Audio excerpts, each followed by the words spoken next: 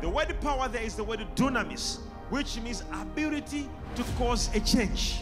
Now, if you are praying for your career and there is no change in it, it means your career or your prayer is lacking power, an ability to cause a change in your career.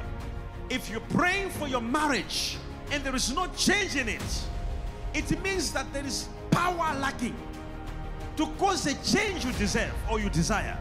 So Jesus says you will not go into ministry. He is telling his disciples, he says you will not start anything until power comes on you.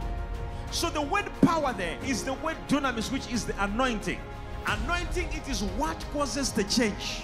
The word anointing, the anointing, it is the what causes the change. The workability of the Spirit of God, the workmanship, the power, it is the activity.